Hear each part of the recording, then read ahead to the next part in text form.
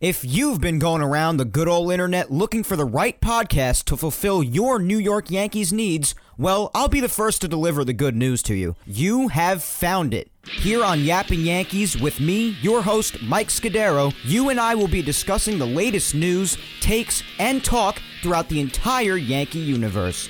Oh, and there may be some ranting on my behalf. Yeah. Anyway, what do you say we get to it? Let's get to yapping! Well, hello there, my fellow Yankee fans, and welcome to episode 167 of the Yapping Yankees podcast, where we yap about the Yanks and nothing but those Yanks. As always, I am your host, Mike Scudero, here on the 18th day of December of the year 2022. And speaking of 2022, by the way, today is the final episode of Yapping Yankees in the year 2022, guys. I've been saying it all month long. I was supposed to take off last week, but then, of course, that could not be done in light of Judge signing. Otherwise, what kind of Yankee fan would I be? So, coming back at you with another episode here today, but then the next 2 weeks for sure, I will be taking off next Sunday and the following Sunday after that. Because, well, next Sunday is Christmas Day, and then the Sunday after that is New Year's Day. So a couple of the biggest holidays of the year, I'll be taking those days to take a breather, and then on January 8th and going forward, I'll go back to my bi-weekly schedule up until spring training, and then we'll have a whole other season of coverage ahead of us, guys. But for now, my God, we thought it was over last week when talking about the big news of Judge re-signing his big 9-year, $360 million deal. Well, we're coming into this week with even more big news. No breaks. No breaks at all. Because just a few days ago, another big deal was announced for the Yankees in another thing that they were going for. They had their eyes on him for some time. We were hearing for weeks on end, both before and especially after Judge re-signing, that he was another target for the Yankees. The man's name is Carlos Rodon. You've heard me talk about him and speculate about him a lot, how much I wanted him to be here. Much of the Yankee community wanted him to be here, and it was constantly discussed what the likelihood of him was with coming here and what he would mean to the team, how he would contribute, and all the positives that would come with him coming here. Well, we no longer have to speculate anymore because, guys, Carlos Rodon, as of this past week, is a New York Yankee. 6 years, $162 million, which in the grand scheme of things, guys, especially in contrast to what we were hearing with all the other possibilities of the other contracts that he and his camp were looking for him to sign. I mean, the 6 years, 162, I will take it. I will definitely take it. Because between what we were hearing with the Yankees, it really seemed like they were sticking with 5 years. Not too clear on the money with that, but maybe around like 140, 150, something like that, give or take $30 million a year.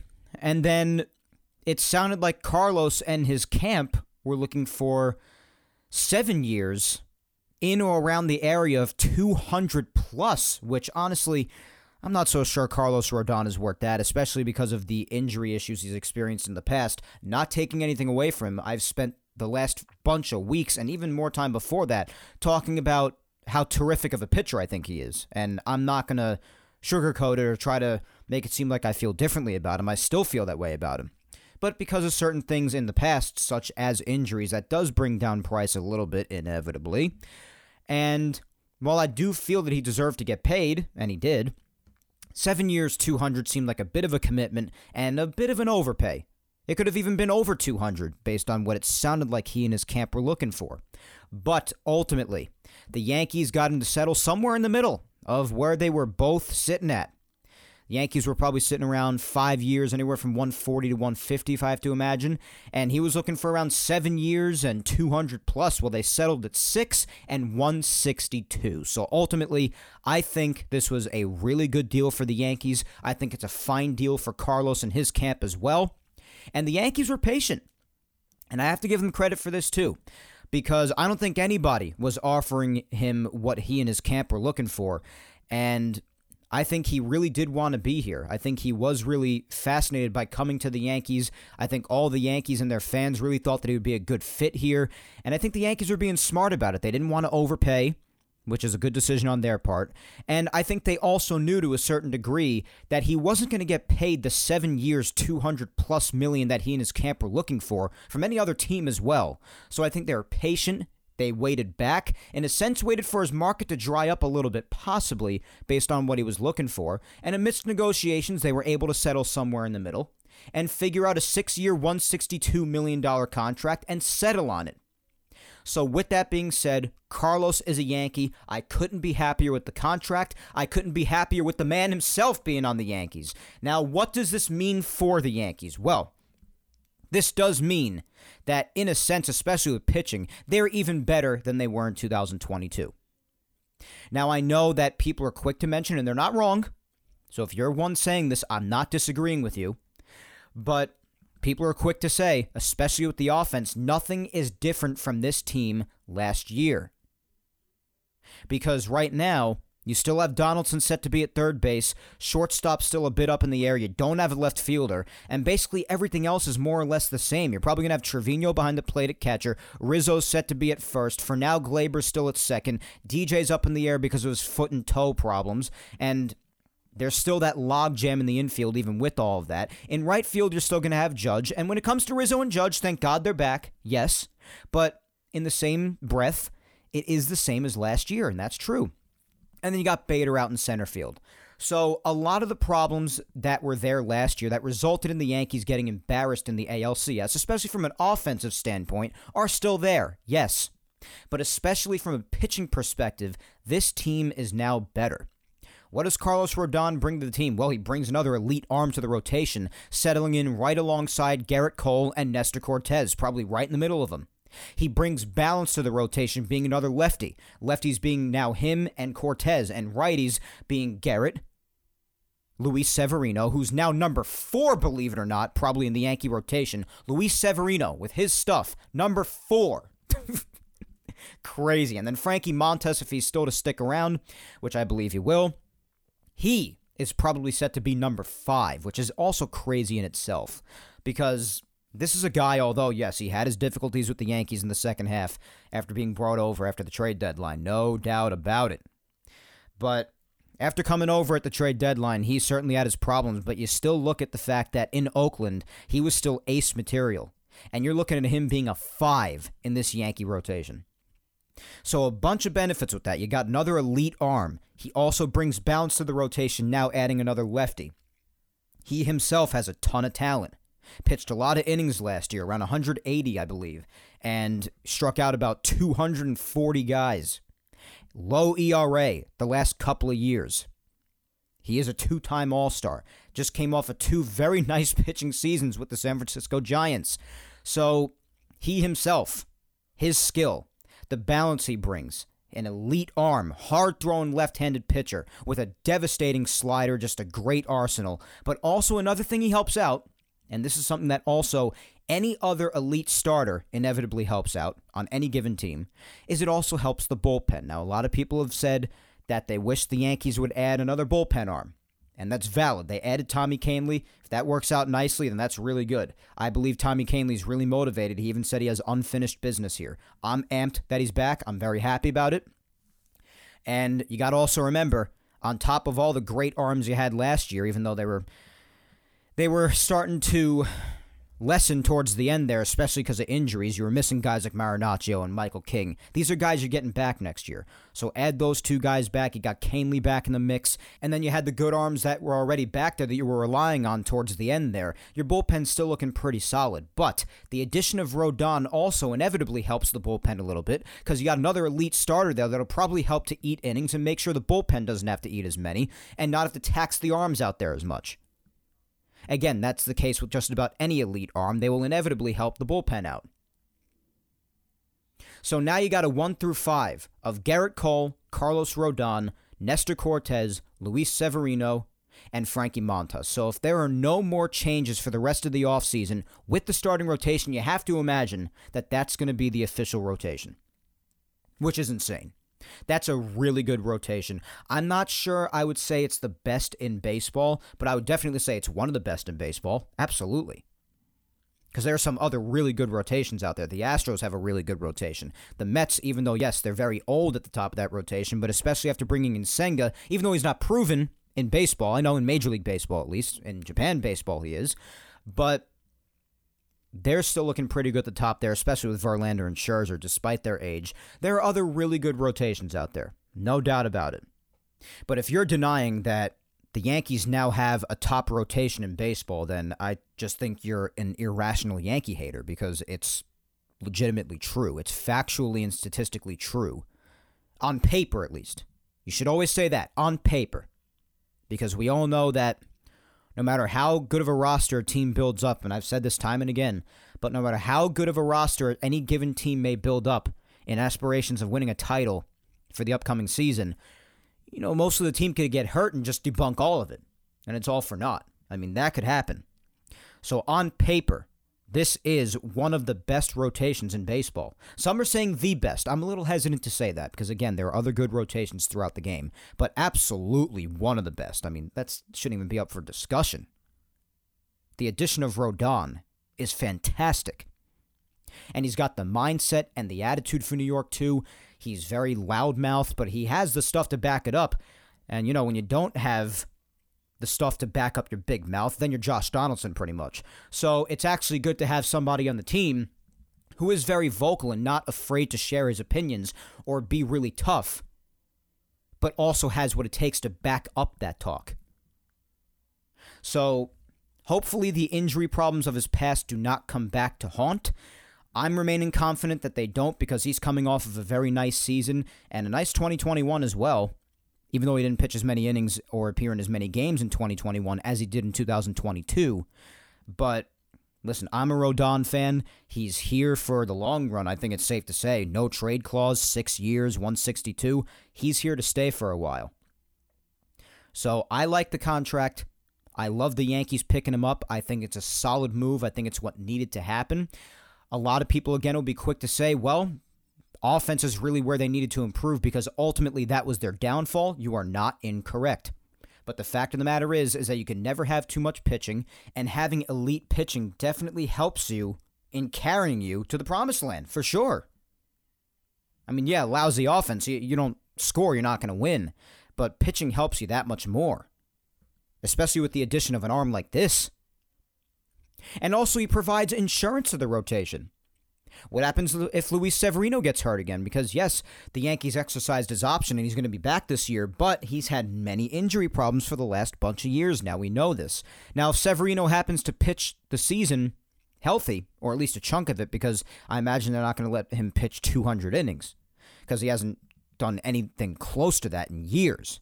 But the fact of the matter is, if Luis Severino does happen to get hurt again, you're not going to have a rotation crisis, at least if it's just him, and have to worry about Schmidt and or Herman, guys like that, having to step into the rotation. You have Carlos Rodon there to help out. And that 1, 2, and 3 at the top is still devastating. And in the meantime, if you need either of them to step in for the time being, then you have Schmidt or Herman step in if need be. But if they're still around come the season, with this rotation now, you could have one of or both of them step in to be really good long relief roles in that bullpen, instead of having to worry about how they'll do at the bottom end of that rotation and having to worry about that. So again, Carlos Rodon being here just means a lot of good things as far as the pitching. A lot of positives here. The only negative I would think about is the fact of worrying about how an injury could come back to haunt him again this year, as it has in the past. But that hasn't happened yet. Worry about that when we get to it, because right now it's just a matter of what this means for the Yankees, what type of a contract it is, and if it's good or not. And all of that on paper, it's great. And what he means for the team is great. The contract is great. So, in my opinion, I am in full support of this move. I'm not going to pretend like I have much of any issues with it, especially with how highly I've spoken of him for weeks and weeks and weeks and weeks now. Everybody has. Big move for the Yankees. I couldn't be happier. I guess that is the best version of a monologue that I can go on with how I feel about the Yankees signing him. So, I'm absolutely thrilled about that. The news came out this past week, of course, and I have been waiting to get on this microphone all week to talk about this and get my thoughts out about it. I have been so excited. I'm so thrilled. But, like I've also been saying, I've been saying it for a while now, the job is not done, guys. The job's not done. Because we've all had our offseason wish list for the Yankees. And bringing Judge back, bringing a guy like Rizzo back, and signing someone like Rodon, I think it's safe to say that those three things were on all of ours, or at least most of our, wish lists for this offseason for the Yankees. But there were other things as well. Potentially offloading what you can as far as Hicks and or Donaldson. Both of them probably isn't happening. Is there a chance that we could see Donaldson at third base next year in 2023? Unfortunately, yes, there is a chance. We don't know what they have in store. If they got some sort of big trade cooking up. We've heard for weeks now, and I even mentioned this last week, that the Yankees are apparently working on something big. Something big's going on, even beyond Rodon. Well, Rodon's over with now. So if they are, in fact, cooking up something big like they've made it sound like is happening for weeks now, then they're probably full in on it now, especially with Rodon being over with, and Judge is over with as well. So they can really focus in on whatever this thing is that they reportedly seem to be working on, according to some people. So could it be for a signing for a left fielder, a trade for a left fielder? Who the hell knows? When it comes to other things they need to work on, though, left field certainly is one of them, guys. Left field, figuring out the left side of the infield. Those are the two major things that remain for me now. After everything else on the list, basically, with the exception of offloading some money from either Hicks and or Donaldson, everything else has basically been checked off at this point, which is awesome. But the job is not done. I would say at least two of the next three things that I mentioned have to get done for me to give this offseason a clean A or an A+. I would really like for them to figure out a solid left fielder. That's one. Left side of the infield needs to be figured out. Who's playing shortstop? Who's playing third? What's the deal with the infield logjam that still exists with guys like Gleyber being here and Peraza could get a shot? Oswaldo Cabrera's around. DJ's up in the air. Donaldson's still here. IKF was re-signed. There's a major infield logjam here. And you're also expecting someone like Anthony Volpe to be called up at some point. He's another infielder. That's another one to add to the logjam. So what's going on here? Got to figure that out, particularly with the left side of the infield. But second base, too. I've said that the only position that's really set in stone in the infield for sure is first base, with Rizzo being back.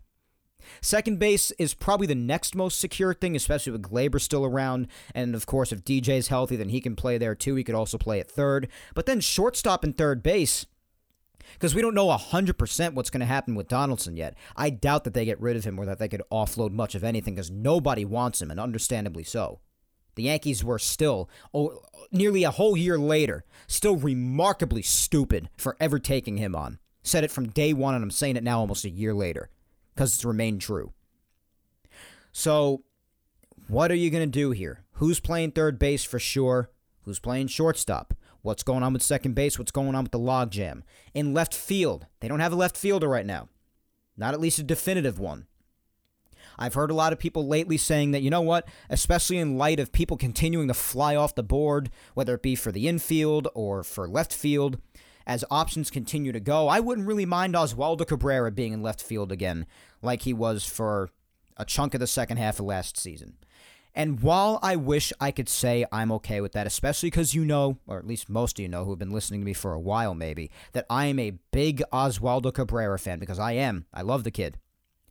I am now past the time of being okay with putting guys, especially younger kids like Oswaldo, I am past the point in time of being okay with putting guys in positions that are not their primary positions. I'm tired of it. The Yankees have done it far too much for the last few years with a number of guys, and it has gotten them precisely nowhere. And usually when they get to the playoffs and they play some of the top talent in Major League Baseball, it's usually when those things end up getting exposed. And you saw the same thing happen with Oswaldo Cabrera towards the end here. A lot of silly mistakes being made out there when it mattered, and it started to fizzle out there at the end. And people were calling it out. And while I do give him his credit, I did at the time, and I still do, I give him credit for doing as good of a job as he did for a long time out there, especially given the fact that those were basically his first times out there in right field, in left field. He'd never done that before. He's primarily an infielder. So I give him all the credit in the world for the good job that he did out there for a while. Then it started to fall off, understandably so, because he's an infielder. So I want him in the infield. I know there's already enough of a logjam there to begin with. We've spoken about it. But I'm tired of playing guys out of their primary positions. The guy belongs at second, short, or third. That's where he belongs. He belongs in the infield, especially the middle infield if you could find a place for him there. I'm done with playing guys out of their natural positions. I want a left fielder who could play the outfield and who has played the outfield and is a proven commodity in the outfield. That's who I want for an outfielder. Is that too much to ask? I think not. So I love Oswaldo. I appreciate and acknowledge him for all the good work that he did out in the outfield for a long time, especially given the fact that he had pretty much never played out there before, especially at the professional level, of course, before being called up, obviously.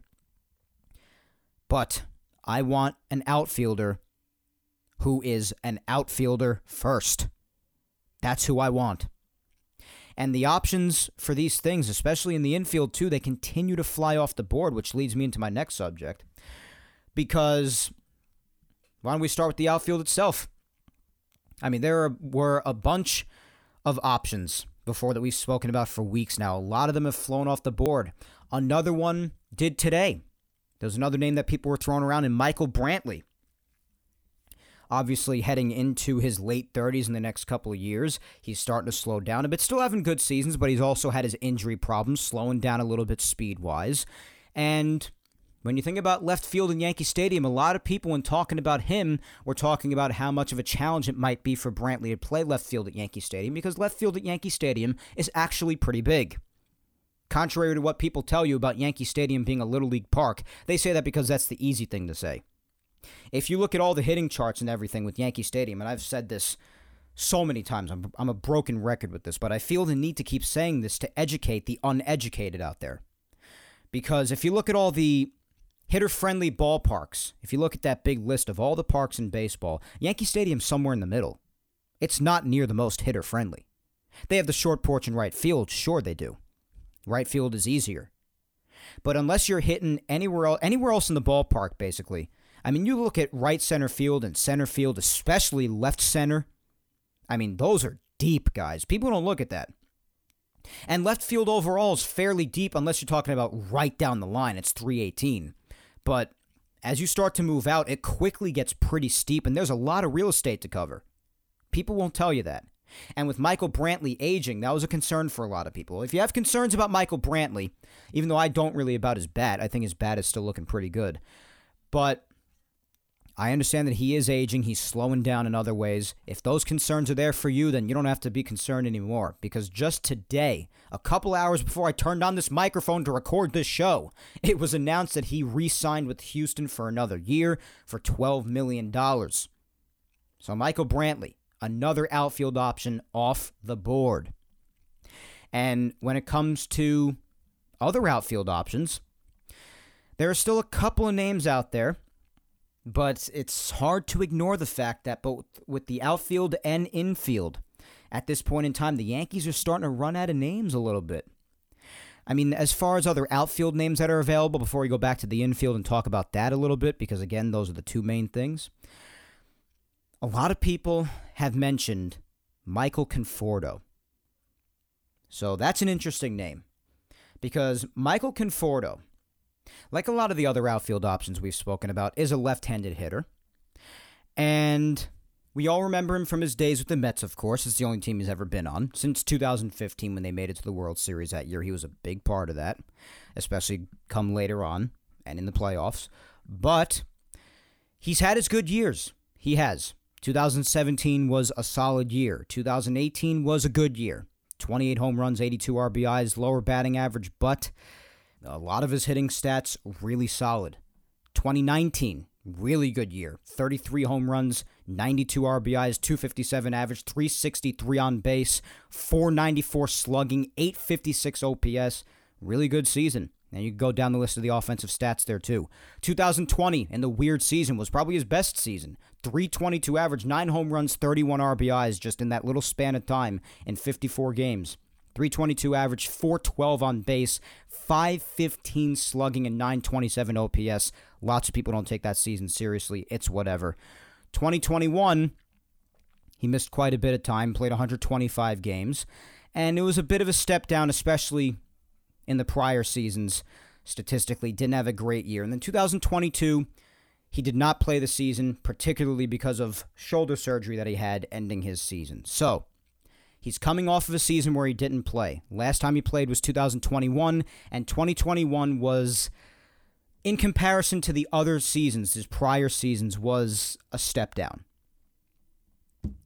So, where do you stand with him? Solid fielder, hasn't played in a while, and he's coming off of a surgery, hasn't played since 2021.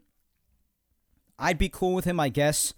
I mean, I'd be a little uneasy because he hasn't played in a while. You never know how long it might take him to get back into the swing of things, pun intended. But I don't know, it's a risk. It is, but if you get him for good money, I'd be willing to give him a shot. But I'm also kind of tired of vital positions for the Yankees being filled by guys trying to find their way again, and not somebody who could just smoothly step into the role. I know not everything can be done perfectly, I know. But I'd rather somebody else in there who, played last year, had themselves a decent season, is a well-respected outfielder, and that you don't have to have much doubt about. Like, I don't know. So that's why I'm hesitant with Conforto a little bit, but Conforto's put himself, he's put a nice career together for himself. And when he's on, man. Lefty hitter would bring balance to the lineup, does have flashes of power. He has had a season where he's hit over 30 home runs, and in 2017 and 2018, he had 27 and 28 of them, respectively. So he can have power. He can put the bat on the ball. Respectable fielder, yeah. But there is a risk there. Hasn't played in a while. How would he be coming back? Age is a bit on his side still because he is only 29, going on 30, so he's not old, so that's good. So it would have to be really not for a lot of money. It would just be for a tryout, see how it goes. But I don't know, I'm a little uncomfortable with it because of that. So people are mentioning him. So it depends what happens if they were to bring him in, what the contract would be and how they feel he is from a health perspective, and just after evaluating him, how they feel.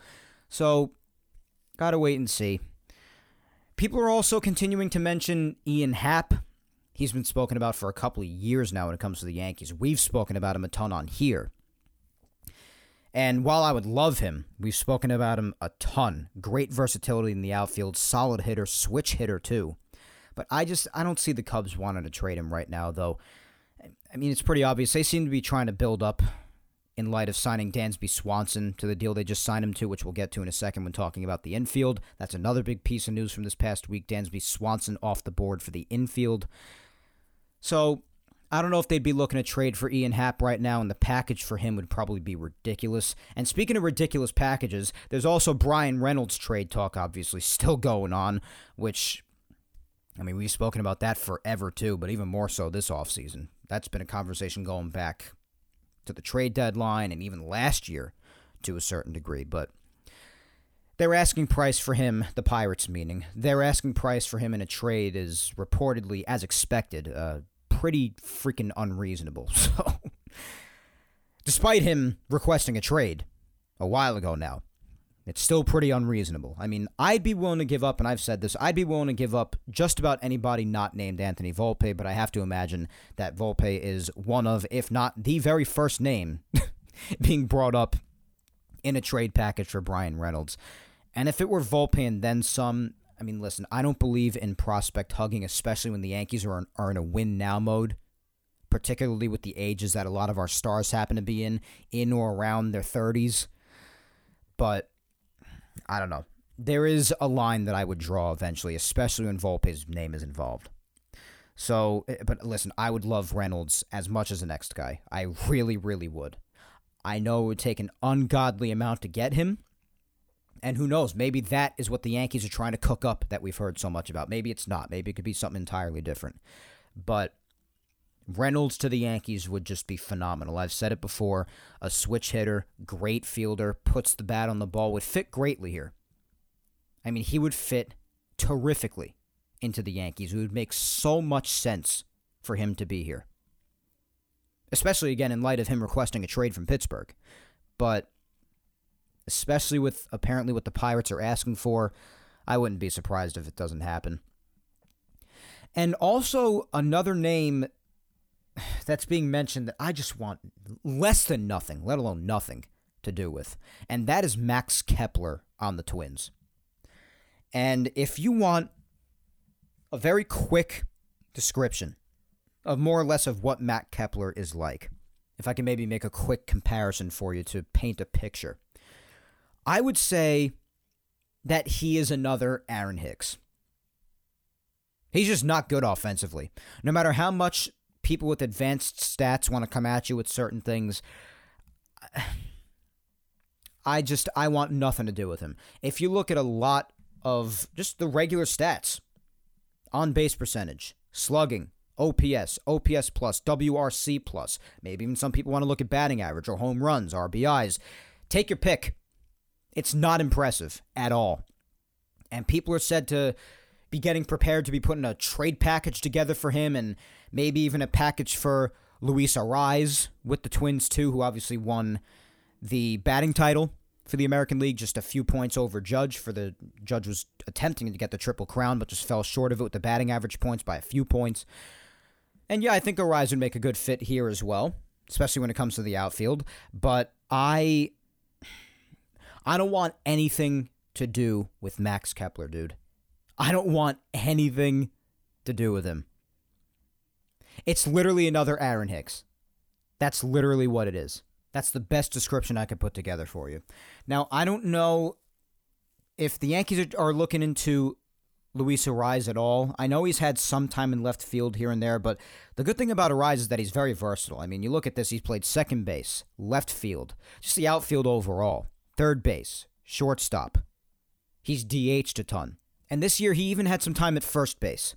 So he basically has experience at every infield position and more or less every outfield position. More or less. So the versatility is good. He puts the bat on the ball more than almost anybody. I mean, he just won the batting title. Duh. So that'd be a pretty good option, even though, he's played a lot of everywhere. So not a definitive left fielder, but of course, if he were with the Yankees, he could be used in other spots if injuries happen or somebody needs a day off or what have you. So he'd be valuable with that too, no doubt. But he'd be more or less playing left field, because that's really the main position they need filling with. But when it comes to Max Kepler, I want nothing to do with him. This is not a good player, people. And I'll tell you firsthand that if this ends up being their outfield solution, I'm not going to be happy. The Yankees have plenty of dead weight already that they need to get rid of in Hicks and Donaldson. They don't need another piece of dead weight. And that is exactly what Max Kepler would be.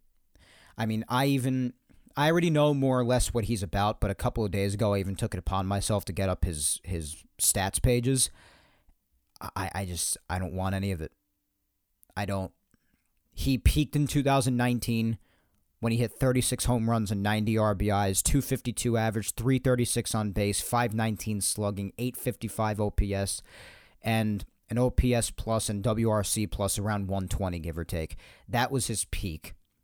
The last 2 years offensively, he has been below average, especially last year, pretty well below average as a player, especially offensively.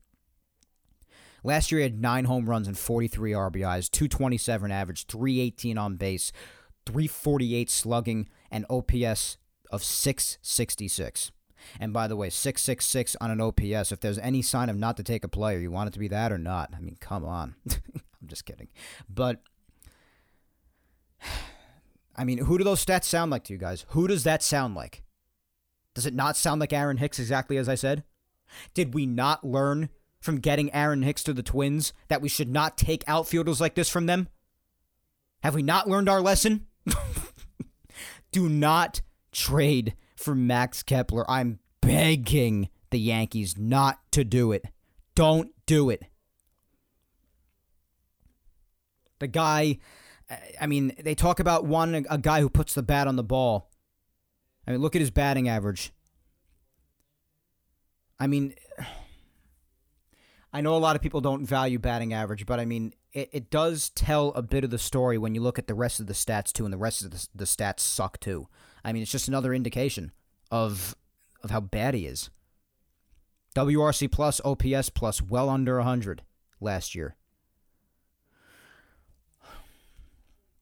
I don't know. I don't like it. I really, really don't like it. And yeah, defense does mean a lot to me, of course, but we're also looking for a guy who can decently contribute, at least decently contribute, I should say, offensively as well, because again, the Yankees offensively particularly is where they need improvements, and they need a different mix of things in that lineup so that they don't get embarrassed anymore. So, Max Kepler is not the answer, people. He's not the answer. Not at all. I'd much prefer a Luis Arraez than him when it comes to grabbing certain guys from the Twins. But if the Twins are hoping to compete at all, I guess, then I would say that they would want to hold on to Arraez because he's a valuable piece for them. Puts the bat on the ball, really solid hitter. And while he's more known to play the infield positions, could grab an outfield position as well. Like I said, very versatile. He's a great player. So if they want to compete, then they're going to hold on to him. I mean, if you look at what the Twins just did, if you want to talk about another outfield option, except he should not even slightly be considered another option. Thank God he's not anymore officially. But the Twins even just signed Joey Gallo. All right? So this is how much they're looking to probably get rid of Max Kepler, if that gives you any perspective. They just got Joey Gallo. Okay? Don't touch Matt Kepler with a 20-foot pole if you are the New York Yankees. Stay away from this guy. Don't get him. He will end up being another piece of dead weight. And if I end up being wrong about that, I'll be the first one to say it. Again, been wrong before, but I've also been right about plenty. And I'm pretty confident in saying that this would be a player that would aggravate the hell out of most Yankee fans. I'm confident in saying that. And if you don't believe me yourself, then go for yourself and look at his stats. Just go look. Particularly his offensive stats, I should say. I'm not down for it. Not at all. So I want nothing to do with Max Kepler. I want to get that on record as much as I can. Now, when it comes to some more obvious outfield names, the main one that we were thinking about, a lot of people have been saying Reynolds and this other name. I've saved him for last, best for last, because I wanted to go in on him a little bit.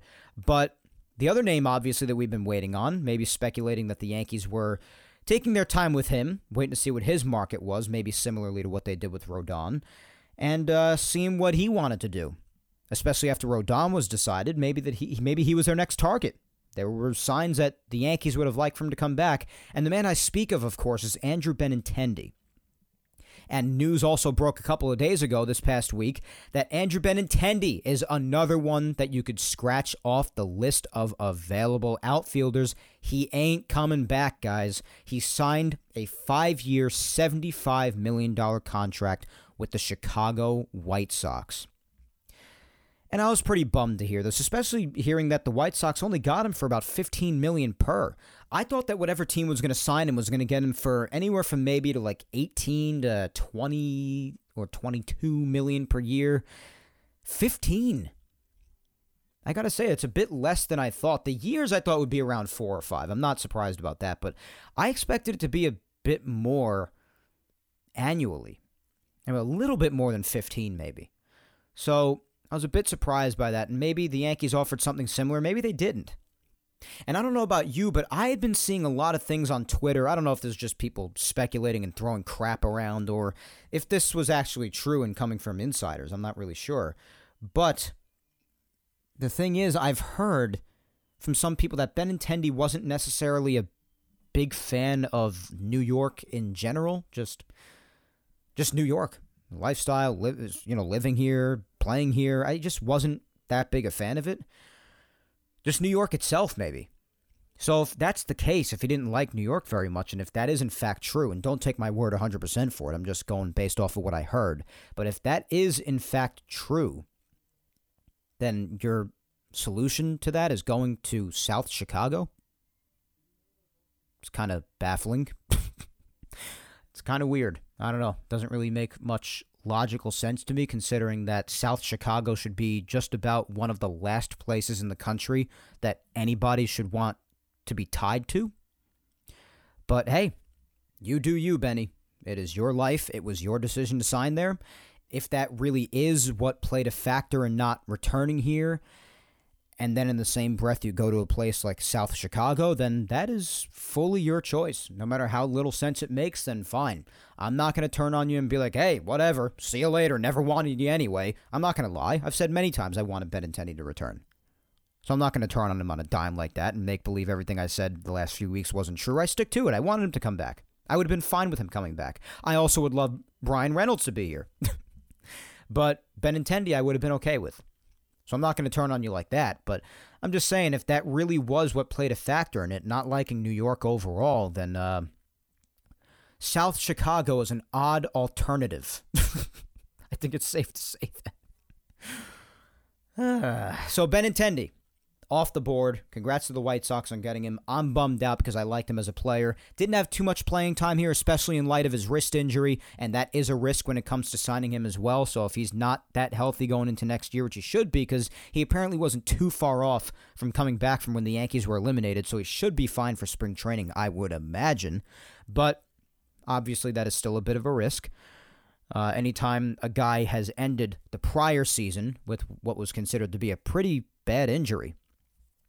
But when it comes to how he was as a player specifically, especially considering before he got hurt for a while leading up to it, he had heated up and really started to take to this town, I believe. He was playing very well, and he was starting to play as the guy that I knew he could. The White Sox picked up a good player if they could have him pick up from there. But he also continues to age, obviously, and people are talking about how some of his stats are due to regress. It's fine. It's never a guarantee till we actually see it. You could throw your expected stats and whatever you want at people as much as you want, but fact of the matter is, it's tough to use expected stats as a legitimate argument considering they haven't legitimately happened or not happened yet. That's why they're called expected stats. So it's a hard argument to use. But you can go off of the past and talk about how much of a risk injury-wise he might be, especially with the wrist injury he finished off with. But when it comes to the kind of player if he's anywhere close to the kind of player he was in Kansas City with the White Sox, then it's going to work out nicely for them. He's going to end up being a good fit there. And I'll be sad that he's gone, but who knows? Maybe I won't be too sad when I see what the Yankees end up deciding when it comes to their left field ultimately, but or I might be even more pissed off if it's somebody who's not as good as Benintendi or if it's just a bad option. Like, I'll be extremely pissed if it ends up being Max Kepler. I'll just be honest. But Benintendi is another name off the board. So, as I've said with a lot of the names said in past weeks that I've already said have signed elsewhere, you could now add Benintendi to the list of those names now off the board, and we now have less and less names to choose from. Like I said before, even with just today, with Brantley coming off the market now. Now you just have guys like Conforto mainly being spoken about, and you have some people still bringing up Ian Happ. You have some kids being mentioned from Arizona. I believe we mentioned that a little bit in our social media segment last week with someone mentioning them. Of course, the Bryan Reynolds conversation is still out there, and then there's this Max Kepler talk that has now surfaced, which I want nothing to do with. So, fact of the matter is, left field, the one of the couple of areas left that I feel the Yankees really need to address. That's the deal there. When it comes to infield options, now, this is another area where more options have flown off the board. I mentioned one of them just before, Dansby Swanson. He was just reported a couple of days ago that he has signed a 7-year, $177 million deal with the Chicago Cubs. So that's why I was mentioning before that they may not want to trade away an Ian Happ At least as of right now. Maybe if they're completely out of contention come the trade deadline, maybe we could entertain that again, because the trade deadlines is where a lot of the Ian Happ discussion the last year or two has heated up mainly. But as of right now, as of where we are at this moment in the 2022 offseason heading into 2023, they might not want to get rid of an Ian Happ because they're making signings like this in hopes of hopefully putting together some, half-decent season, I guess. So they might want to try to take at least half a run at this thing. I don't know. I don't think they're actually going to when push comes to shove. I'm just saying that might be their logic. So, Dansby Swanson, off the board now as an infield option. I'm personally a big fan of Dansby. And although I didn't see him coming here, it was a nice thought to fantasize about. And the big one, this is the big one that everyone was just like, holy crap! There you go. Right on cue as always, Frank Barone. But yeah, this had my jaw on the ground. The main other name that people were mentioning after the prior names for infield options dropped off was Carlos Correa. And Correa had been being spoken about in the Yankee community for a long time, as we know, going back to last winter when they passed up on him because they were anticipating on signing Judge, which of course they did. And they're just putting an unbelievable amount of faith in guys like Peraza and Volpe, which I have spoken about the kind of pressure that puts on them. We'll get to that in a future week if you want to talk about that again, but I have weighed how unfair of an amount of pressure it puts on them as well, passing up on guys like Correa and in the past like Seager, and now even with Correa again and guys like Swanson and so many other names that have been out there for infield options. But this past week it was announced. Last winter was a bit underwhelming because we saw him sign a very short deal but with a high AAV, annual average, with those Minnesota Twins. And apparently the Twins were in on the hunt for him again this time, but apparently nowhere near this kind of a contract. It turns out that the San Francisco Giants, now this is the team that failed to sign Judge and failed to bring Rodon back. Well, they made their splash here.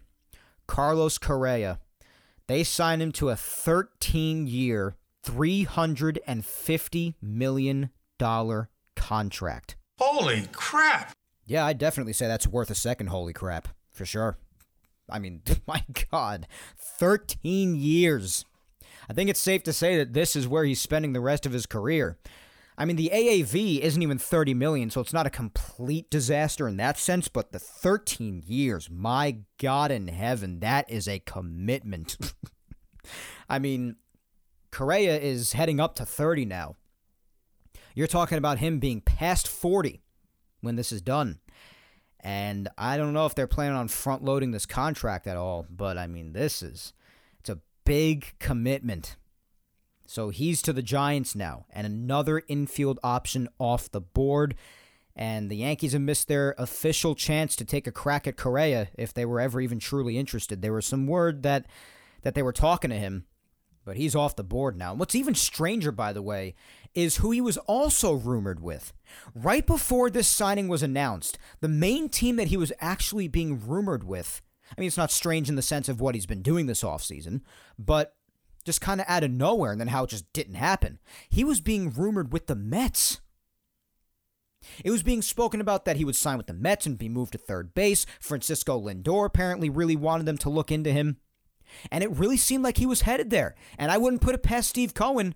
They're talking about that third luxury tax threshold now that the Yankees could even make their way towards, depending on what they do going forward. And they were referring to it as the Steve Cohen threshold, which he has long since surpassed, and we have spoken about before and after the luxury tax for the Mets now, what they will be paying for this upcoming season. We spoke about it last week, and it's a lot. And it would have gone even higher if they made this Carlos Correa move.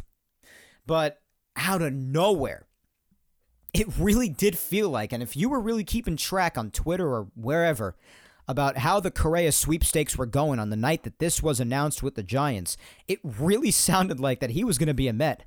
It really did. And then, I don't know how much time went by. I think I was doing a workout while it was announced, so I wasn't really keeping track of time that closely. But, I mean, it was announced not long after, out of nowhere, 13 years, $350 with the Giants. Like, holy mother of God. So with that giant contract being announced, pun intended again, Carlos Correa to the Giants. So again, a couple of more infielders off the board as well. So you got outfielders continuing to come off the board and infielders continuing to come off the board. We are running out of names a bit here as the Yankees still look to plug these holes. So those are two things: infield, outfield, and the last thing, the third thing, being offloading both of, or at least one of, Aaron Hicks and Donaldson. Maybe to just make some payroll room as well. And also to not have to worry about them playing and bringing this team down, being the dead weight that they are. Now, the Yankees will tell you that they continue to believe that Josh Donaldson will resurge somehow next year. It's crap. It's just crap. I don't believe in the guy. I just don't. I think he'll continue to be just all bark and no bite, and we're going to have to suffer watching him. He'll still make his plays at third base, probably defensively, if he's still in fact around. But with the bat, I don't really see how you come back from a season like the one that he just had.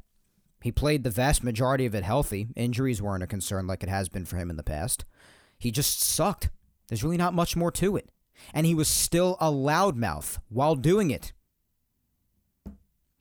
So, they still got work to do. I'm ecstatic again about the Rodon signing, but there's still more to be done. Those are the main three things. And like I said, if at least two of these three things is done, then I would say I give this offseason an A, at least. Because a vast majority of the other things on the wish list have been accomplished. But offensively, the people who say that this is more or less the same team as last year, they got a point. They got a point. They need to mix things up with this lineup a little bit and make the necessary additions and plug the holes that need plugging. Needs to happen. This has undeniably been a very good offseason for the Yankees so far. Very good. So far. But those two words are the key words. So far. Because there's more to do. But bringing in a guy like Max Kepler is going to bring it down. There are still things that could be done here that could worsen the offseason. So that's why I'm saying so far. So far, they have done what needs to be done, and they deserve credit for it. I've given them credit, and they deserve credit from the entire fan base. It's been very good so far, but there's more to do.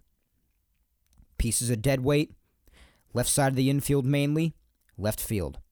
Those are the main things that still need addressing in a big way. Big way. And again, kind of similarly to last week's social media question. Very similarly, I would say, especially in the sense that we do have another social media question for this week, just an open-ended question. This week's, for this show, is after having signed Rizzo, Judge, and Rodon now, what else remains on your off-season wish list that you would like to see the Yankees do? Very similar again to last week's question. I believe last week's question was something along the lines of, what else would you like to see happen after the Yankees have signed Judge? Obviously, since then, Rodon has been signed. And also since then, a lot of the names that people may have mentioned last week have since dropped off the list of options. They have already signed or been traded elsewhere. So I would definitely say it was safe to ask a very similar question yet again for this week, because in this past week alone, a lot has changed. So that is the question, and I basically just spent an entire show, or at least most of it up to this point, talking about what I would like to see or what I wouldn't like to see. So let's just get straight into your thoughts. What do you guys think? Up first, we will start with @HBulldog78 saying, I wish for Reynolds in left field, Drury on a 2-year deal at third base, DJ LeMahieu at second base, Hendricks in a trade, a bullpen piece, and Peraza at shortstop. Trade away Gleyber, Hicks, and Donaldson. Well, I don't think that it's possible that Hicks and Donaldson go together, or they both go, even if it's in separate deals, and if they happen to eat most of or all of their contracts. Like, as much as I've fantasized about that happening, as much I would love to see that happen, and as much as it needs to happen, to be quite frank, it's just not going to happen with both of them. I've tried to start accepting this, as unhappy as it makes me. I just don't see the Yankees getting rid of both of them. If they do, you better get ready for the party that's going to ensue on this podcast. But I don't know. It's doubtful. Gleyber, I've said before that I would not be destroyed if he left, or if he was traded away, rather. And I would also not be upset if he were back, especially given the injury risk and DJ's status being sort of up in the air. I wouldn't be completely upset if he stayed. I mean, yeah, he goes through his streaks that just irritate the living hell out of me. When he goes cold, he's Antarctica cold. It's crazy. And he makes his incredibly frustrating mental mistakes in the field as well. And he can be a very frustrating player. Overall, though, when you look at his second baseman stats, it's not really a fact of argument. It's true. He did not have bad numbers on the whole when it came to last season and for a second baseman's production. Not bad. And his defense for most of the time out was good. It was really good. And I've said this about Gleyber, but there's been a part of me, especially with his mental mistakes and how streaky he is, that has also had enough of him in a lot of ways. So that's why I'm kind of in the middle on him. And I'm in a weird place with Gleyber. Like, after 2021, I was like, all right, get rid of him. I've had enough. But then in 2022, especially in the first half, when he was looking like he could be a comeback player of the year candidate before he hit his middle of the year incredible, remarkable slump. I mean, then I was like, all right, maybe he's resurging. Okay. And then, second half happened where for the vast majority of the time he was really bad. September he rebounded a bit. The defense stayed solid for most of the year. And now I'm in a weird sort of a middle place with him, especially in light of DJ being iffy. And I don't know. So like I said, if it means getting somebody really good back in a trade, then I'd be okay with him going. But I also wouldn't be infuriated if he stayed. So, again, I'm just in a bit of a weird middle place with Gleyber right now. When it comes to Hicks and Donaldson, yeah. I mean, listen, you'd have to eat most of or all of their money, which, especially when it comes to both of them, I'm not really sure if the Yankees would be willing to do that with both. But anything it takes to blast them into the sun, man, I am for. Reynolds in left field, yeah, that's a desire of mine. I think he'd just make a great fit here. I really, really do. Drury's interesting because he's been here before, but it was very short-lived. And DJ at second base, I mean, yeah, he's kind of up in the air right now. But, I mean, you did say trade away Gleyber. So if Gleyber were gone, he'd mainly be your second baseman. Or you'd have to see how they handle things with Volpe, because you've heard reports of them saying that they really would like to see Peraza and Volpe up the middle. So where does that leave DJ? And especially if Donaldson's still around and they're hell-bent on playing him, it's kind of complicated. That's what an infield logjam does to you. When you have more players than you can handle. It's a good problem to have because you have a lot of guys that could step in whenever you need, but it could also hinder the progress of putting someone in there that really deserves to be there. It could be a problem. So DJ's kind of up in the air. Hendricks, I gave up on that a long time ago. And Peraza, it's looking like they're going to stick with him unless they include him in a trade package for somebody else as well for this potentially big thing that they might be cooking up that we've heard a lot about. But yeah, I mean, listen, it's a lot left for you. You want him to figure out the left side of the infield and the outfield, like I said. You're even mentioning second base and getting rid of the dead weight. I think that's a lot of what a lot of people are feeling. At 8shot1983 saying, give Donaldson a 7-year extension. You are just a regular riot, aren't you? Got freaking comedians out here. At Tony2Bet saying, get a left fielder, period. Amen to that. At MadBrad61 says, we need another left-handed bat, preferably a left fielder. Well, a lot of the left fielders that are being mentioned, many of them are left-handed bats. Some of them, even like Ian Happ, who a lot of people are mentioning, and Brian Reynolds, some of them like them are even switch hitters, so that would work as well. But yeah, many of them are left-handed hitters as well because like Michael Brantley before coming off the market today, he's left-handed. Michael Conforto's left-handed. And as much as I can't stand him and don't want him here, even Max Kepler's left-handed. So a lot of the options, if not all of them, are left-handed when you really think about it. Or at least left-handed if they're not switch hitters. So yeah, I mean, if you get the left fielder that you want, more than likely it's going to be checking both of those boxes because it's likely going to be a left-handed hitter too. At 1968 Flying says, a great hitting left fielder would be nice. Yeah, it definitely would be. Because you of course want a good defender.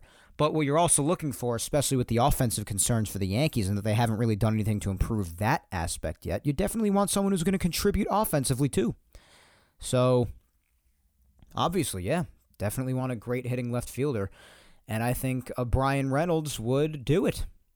Maybe even taking a chance on Conforto. Maybe Conforto would surprise a lot of people. Who knows? But I see him possibly going back to the Mets. I don't know. I think the Mets would take another shot on him. He's only ever been a Met, and I know a lot of Met fans who really like him and would definitely take another shot on him. So, I don't know, but he could potentially be an option, and maybe, listen, there's a chance that he could really do good things with the bat, especially with the right field short porch being a lefty. I think he would take some good advantage of that. So, at the Bambino Babe said a warm body to play left field. Yeah, listen, left field is a big concern for people. Because while the left side of the infield mainly is two, they do have people set to play there. Like I've said, even if it's not people that I necessarily like, they do have a plethora of options to play in the infield. So they don't necessarily need bodies for that. They need capable bodies for that. Like Josh Donaldson to me is not a capable body. I'd prefer a better option for third base and figuring out who's playing shortstop, whether it be Peraza, Volpe, or somebody else. But for left field, they actually need a left fielder. They don't have a left fielder, not one that's half decent at least. You're not sticking Hicks back out there. I pray to God not. So they need a left fielder. That's probably their biggest concern at this point now with Rizzo, Judge, and Rodon being done with. And just being able to not have to think about them as we head into the new year. Left field is probably, I would say, the biggest concern. Then I'd say it's the left side of the infield. And then after that, if you want to add one more bullpen arm if you want, I guess, then go right ahead. But right now it's left field, as everybody is voicing. At Yankees Vision says, should swap Glaber and Schmidt for a Rise to replace the lefty contact bat of Benintendi. Then either send a prospect haul to Pittsburgh for Bryan Reynolds or sign Conforto. Worst case, package Kepler into the Arise deal. Like I said, I'd be down for Arise, but not if it's going to also bring Kepler over. I don't want anything to do with Max Kepler. I just don't. I am adamantly against getting him. I don't want the Yankees touching this guy with a 50-foot pole. It is another Aaron Hicks waiting to happen. I just don't want anything to do with it. I really don't. Offensively, statistically, it is another Aaron Hicks, people. In some ways, maybe even worse. I don't know. Because at least if you want to use the walk argument, like, oh, Aaron Hicks works walks, then you could use that, I guess. But it's just, I don't want anything to do with it. I really, really don't. So even if it does result in Luis Arraez coming here, I don't know. I'm not down for it. I'm just not. And I'm certainly down for getting Arraez as far as replacing a lefty contact bat with Benintendi, because that's valid. But is Glaber and Schmidt going to be enough? Because Glaber's trade value, I have to imagine, is at least decent again after it was just awful after 2020 and 2021 probably. But Glaber and Schmidt, is that enough for Arraez? I don't really know.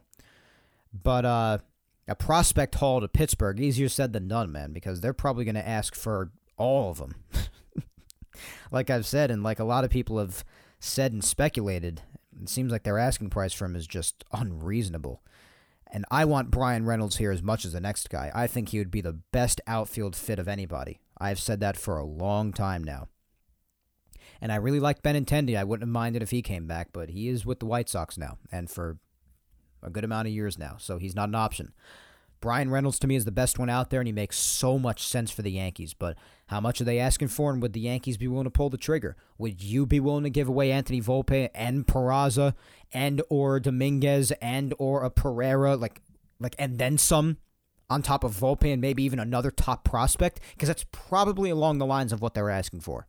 Despite, again, Reynolds having requested a trade. That doesn't seem to mean much to the Pirates. They still seem to be requesting an ungodly haul for him. So I don't know. So as far as that, as much as I would love to see Reynolds come here, you got to check the package because there would be such a thing as given a bit too much.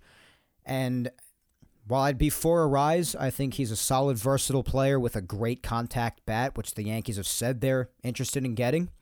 It would have to be just him because I want nothing to do with Max Kepler. Nothing. At Zalman888 says, left field, sign Corey Dickerson or trade for Ian Happ. Corey Dickerson, he's all right. He's good. Didn't have a great year this year, and 2021 was fine. But I don't know. He doesn't move the needle for me like unbelievably. The last really good season he had, in my opinion, was 2019, and you're talking about a few years ago at this point. Believe it or not, I know how fast time flies. But I would have rathered him earlier in his career because I think now he's solid now. He's good. I wouldn't have a problem if they got him, but it's just, even if the package is unreasonable, it's just hard for me to think more highly of anybody than I do of Bryan Reynolds. It's just tough. And Dickerson's also much older than these guys. Dickerson is, I believe he's going into his age 33 season. That's just off the top of my head. I'm just taking a shot in the dark. Let me see if I actually got that right. He's 33. I nailed it. I'm the best. And also the worst. But anyway, yeah, in May he'll be 34. So, listen, he's not a bad player, but he's not a great player either. But I'd certainly take him over Max Kepler. I don't think there's any doubt about it. Oh, my God. And trading for Ian Happ, I would love that too. I would love that, but after signing Swanson, at least until the deadline, if they're just not competing whatsoever by then in the 2023 season, I don't see them getting rid of Happ by now. Like at this point in time. I don't know. At Rebirth Chaos 09 says, get another bat. We need more balance to the lineup. I don't like the all or nothing approach. The lineup needs to be balanced to help out Judge. Yeah, you're right, and that's the kind of thing that the Yankees have preached too, and getting a Reynolds, or, even for the contact factor, getting an Arise would help that out. It would, but, Reynolds is the one that I keep looking at, man. I want him so bad. I'd be willing to trade anybody, literally anybody not named Volpe in there.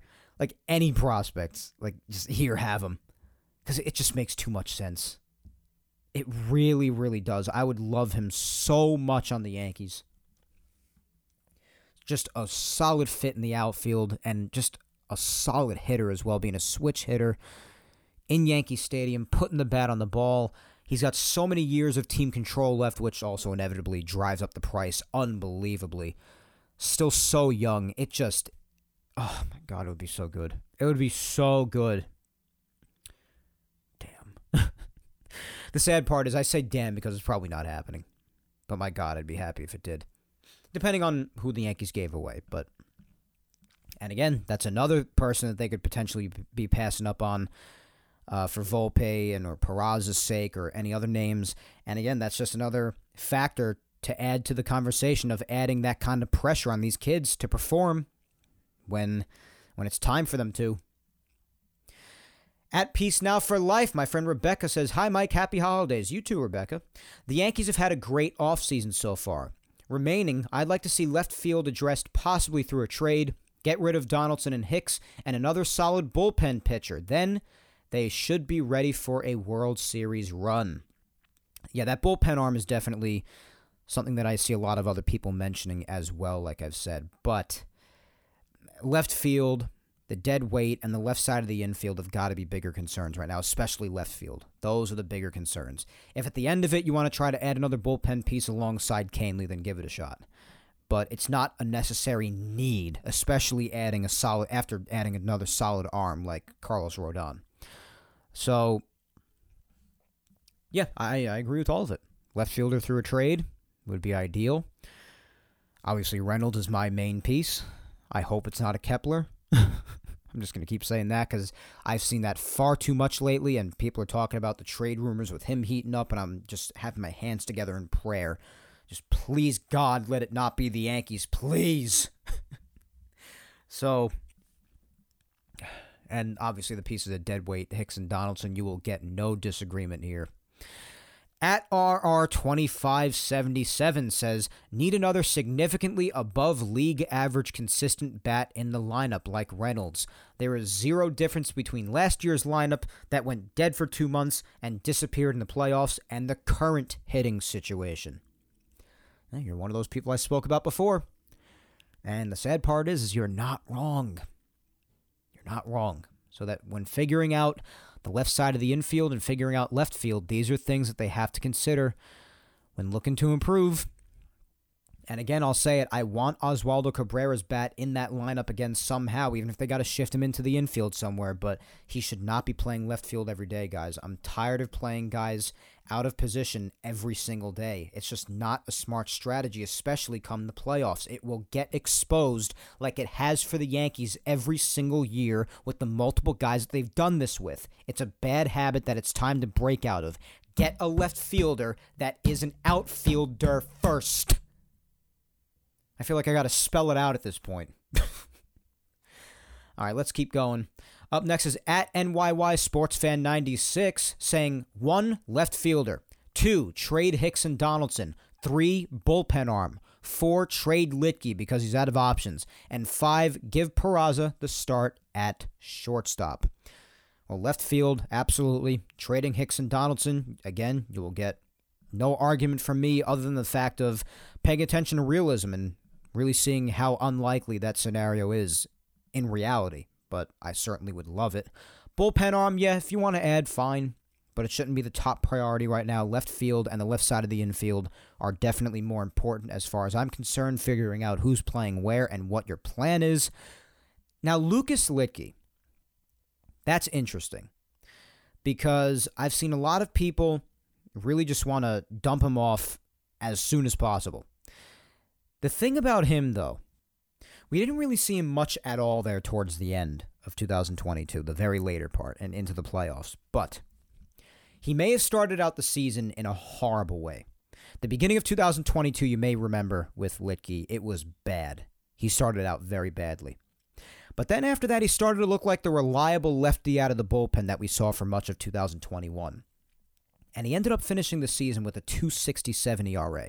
Now, I understand not having options left, but that being the only reason for getting rid of somebody, if he's still going to be that effective for your bullpen, I also get that he's aging. He's 35 years old. I understand that aspect, too, if you want to use that argument. But his numbers are still pretty good. Like, I don't know. 2.67 ERA, still pitching in 50 games. I'd hold on to him. I think he could still help in the bullpen. It's good to have those kind of lefty arms out there. He, of course, has his clunkers, as does everybody, but I appreciated how hard he bounced back after his rough start. So, and give Peraza the start at shortstop. It's starting to look like you have to. And if the Yankees want to live up to having him and Volpe up in the middle infield, then that's what will happen. And I said I wouldn't have a problem with Oswald getting his fair shot. I think he deserves it. Would I much rather have a proven infielder who's a proven star? Yeah, I would, obviously. But especially where we are now, and for the basic fact that I do believe this kid deserves a shot, if he's what you're left with, then give him a shot. Yeah. Give him and Volpe a shot when Volpe is ready to go at some point this year. But Peraza's ready now. He's ready now. I mean, they had to put him into some playoff games considering how much of a failure IKF ended up being ultimately, which we all saw at many points throughout the season, but the Yankees just wouldn't listen and kept on putting out this BS that he was a top defender in the league. Boy, did that get exposed in the end. Even more so. Good Lord. At NYY Nick 732 says, 1, make Peraza starting shortstop. All right, so another one there. Number 2, trade JD and Hicks at least 1. 3, Ian Happ. 4, trade Gleyber, possibly in a deal for Ian Happ. And 5, give Volpe a shot at playing second base to start the season if Gleyber is gone. Well, yeah, Peraza, like I said, deserves a shot. Josh Donaldson and or Hicks, no argument here. Like I said, both is pretty unlikely, so I like how you said at least 1. Likely going to be Hicks, if anything, because while he does have more years, it's less money per. So, I mean, overall, it's still more money. But it's just going to be tough because nobody wants them. Who the hell would want them? And then 3, Ian Happ. I'd love it, but I don't know if it's going to happen. I really don't think so. And trade Glaber possibly in that, like I said, in a weird middle place with Glaber. But if it were for someone who would be a legitimate upgrade and would really help the team, depending on the deal, I might be for it. And number 5, Volpe is starting second baseman. He could end up being the shortstop. I don't know. We'll have to see. That it's really up in the air at the infield. That's what I'm not that big a fan of. That's why I said I wouldn't have a problem going with a proven star. But I don't know. Listen, it's probably going to end up being second base for him, especially if Peraza really does pan out there. If he and or Volpe aren't dealt, I think it's much more of a chance of Peraza being dealt in a trade than Volpe. But yeah, especially if Glaber's gone and DJ's still up in the air with his health. At least after a little bit, if he needs like about a month, and I'm sure the Yankees are going to want to manipulate his service time too, then yeah, give Volpe a shot there eventually. It's going to be an ungodly amount of pressure on him, though, as I've said. That's for sure. At BBQ Baseball 62 says left field or third baseman. I'd love third baseman. Right now, it's seeming like Donaldson, as much as I freaking hate it. But we'll see. And left field, yeah, obviously left field. At Sean99660764 says, with Benny gone now, we need someone in the outfield. Josh Donaldson and Hicks need to go. Are we settled with a closer? As for Chapman, your thoughts? Chapman's gone, and I want nothing to do with him ever again. Never even want to hear his name mentioned around these parts. So that's taken care of. As far as a definitive closer, as good as it is to have one, I think the Yankees have multiple guys who could fulfill that role. They're probably going to try with a Clay Holmes or a Loizaga to give that a shot. Maybe even a Wandy Peralta at times, because there were times where Wandy Peralta saw some closing appearances.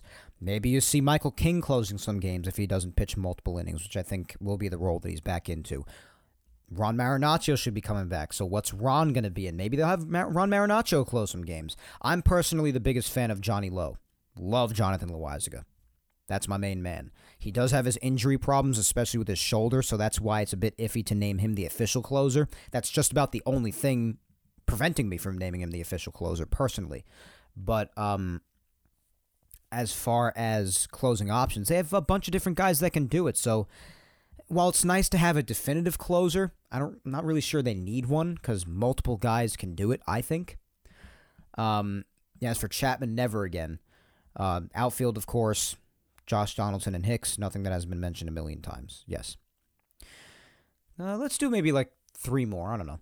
At AngePat7 says, nothing. I'm happy with this roster. Get the job done. There's plenty of talent on the roster today. I can't agree with that. I can't. How could you say that? They need a better left fielder. They need a left fielder. They need to figure out what's going on with the left side of the infield. Who's playing short? Who's playing third? If not Donaldson. What are you doing about Glaber? DJ? IKF's back. Where's Oswaldo going to be? No, you need to figure things out. And maybe some of that's cleared up with a big trade that might be in the works, with this big thing that apparently they're cooking up. So, I don't know. They need a better left field. They need a left fielder. That definitely needs to be figured out. They need to figure out the left side of the infield particularly. And maybe even like some people have said, even though I don't view this as the top priority right now, definitely not, adding another bullpen arm if you want. Now, the job's not done yet. I cannot disagree more with that. They need to do more. Definitely. And it's fine that you feel that way, but I just don't agree. And the only argument that I need to say is that this is more or less the same team, maybe even a slightly worse, with Benintendi not being around. Because we saw what Benintendi not being around did to the team. I mean, the Yankees were without a definitive leadoff guy, without him and DJ. Missing that contact bat was a big deal, that defense in left field. So without him around and DJ being up in the air and whatnot, I would say it's arguably even slightly worse than last year. And this team got clapped at the end. So I don't know how you could possibly be okay with the way things are right now. There's some more work that needs to be done. I definitely would say that. All right, let's do the final 2. First up, my girlfriend at Vic Salimo. She says, I think that it's important for us to address left field, and then we need to make a decision on who is going to be our shortstop. I know right now it might sound like IKF, but we need to do better than that. Give Peraza the shot. Well, yeah, I mean, if it's between him and IKF, of course, give Peraza the shot, of course. If IKF is to play, it's got to be as utility or a third baseman. Otherwise, he's just got to be on the bench. You just spent $6 million on him, and that's an important bench or utility role. But, I mean, it's just what's best for the team. It's just plain and simple. And left field, of course. They need to figure that out.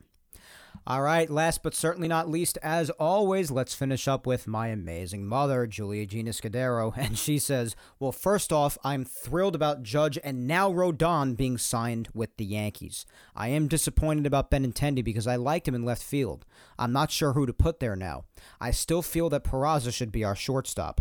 Third base, LeMahieu, if his toe ever decides to heal. If not, anyone but Donaldson. Bench that big mouth and eat the money. Amen. As far as Benintendi not wanting to come back, sayonara, baby. Peace out.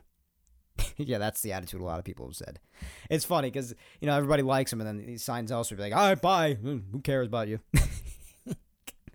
Listen, I get it's annoying and the decision doesn't make any sense if what I said before, based off of what I heard from other people, is true about him not really liking New York, and then in the same breath decides to go to South Chicago. It doesn't make any sense. But yeah, he'll be missed here as far as his ability, and he could have played a bit more, obviously, but his wrist thing happened. That sucked, especially because he had started to pick it up for a while leading up to that injury, as we said. But yeah, Judge and Rodon getting done is phenomenal. Benintendi leaving is disappointing. You're right about that. Left field, there's still some options, like people have thrown out there, and there are certainly other people you don't want to touch either, like I've also thrown out there, very subtly. But they definitely still got to figure it out in left field from all the names that we have put out there. And Peraza being at shortstop, don't have an issue with that if he's not dealt. Yeah, that'll probably be what they have to do. I would hope at least. And the anybody but Donaldson. Yeah, that's a good slogan to go by for this Yankee offseason, I would say. Anybody but Donaldson. Even though if he's still around, he's probably going to play because they value his gloves so damn much. They, for some reason, think he's going to resurge with the bat, and look at the money he's making, so they're not going to sit him. Because then, God forbid, the Yankees waste that money and admit they were wrong, with Brian Cashman badly allocating, once again, when it comes to Josh. So, good points all around, Mom, especially with Donaldson, obviously. And, yeah, Benintendi not being back, it sucks. I would have liked him back. I would have.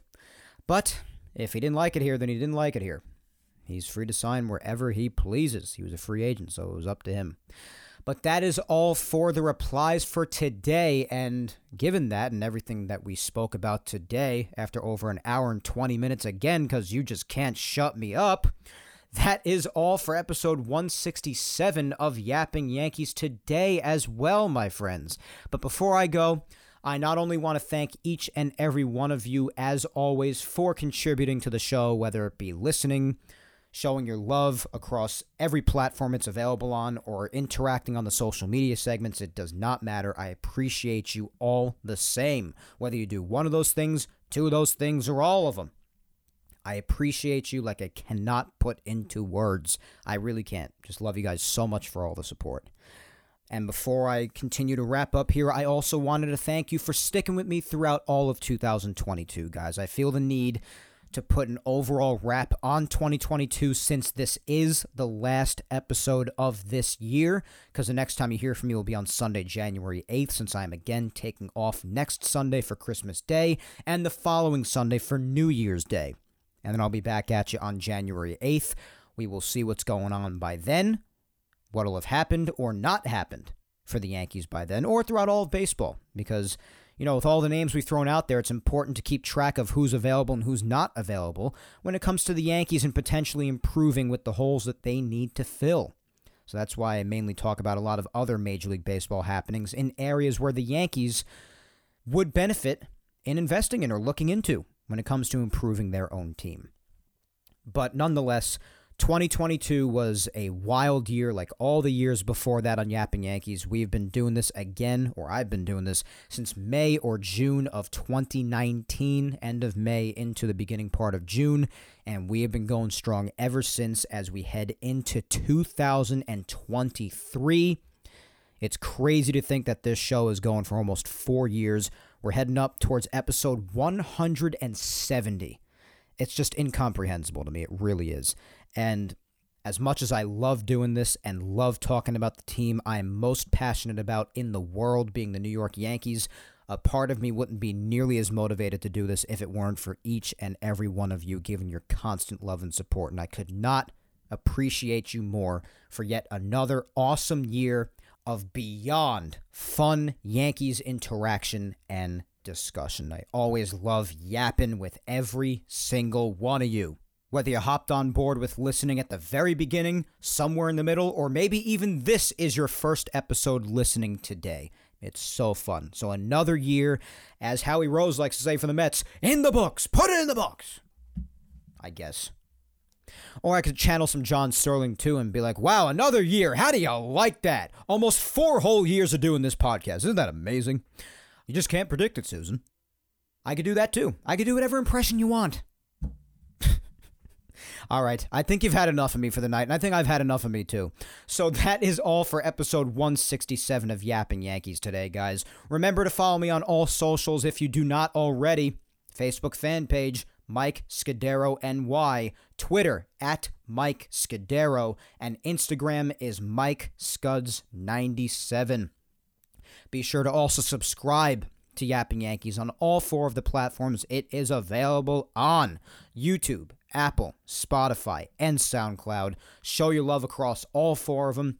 And if you've missed any past Yapping Yankees episodes that you would like to catch up on, well, episodes 34 up to 167 today are all on YouTube, and every single Yapping Yankees episode, including today's from episode 1 all the way up to 167 today, are available on Apple, Spotify, and SoundCloud. And once again, and once more for the year 2022, I thank you 3,000 for listening to me yap today. I have been your host, Mike Scudero, and I will talk to you in the new year on Sunday, January 8th of 2023, when I come at you with episode 168 of Yapping Yankees to kick off 2023. And also a little fun fact for those who don't already know, but I will also be 26 by then because my birthday is right after New Year's on the 3rd. So you'll also have 26-year-old Mike Scudero coming at you the next time you hear from me, as opposed to 25-year-old Mike Scudero, which you've heard for almost the last full year now, so that's pretty cool.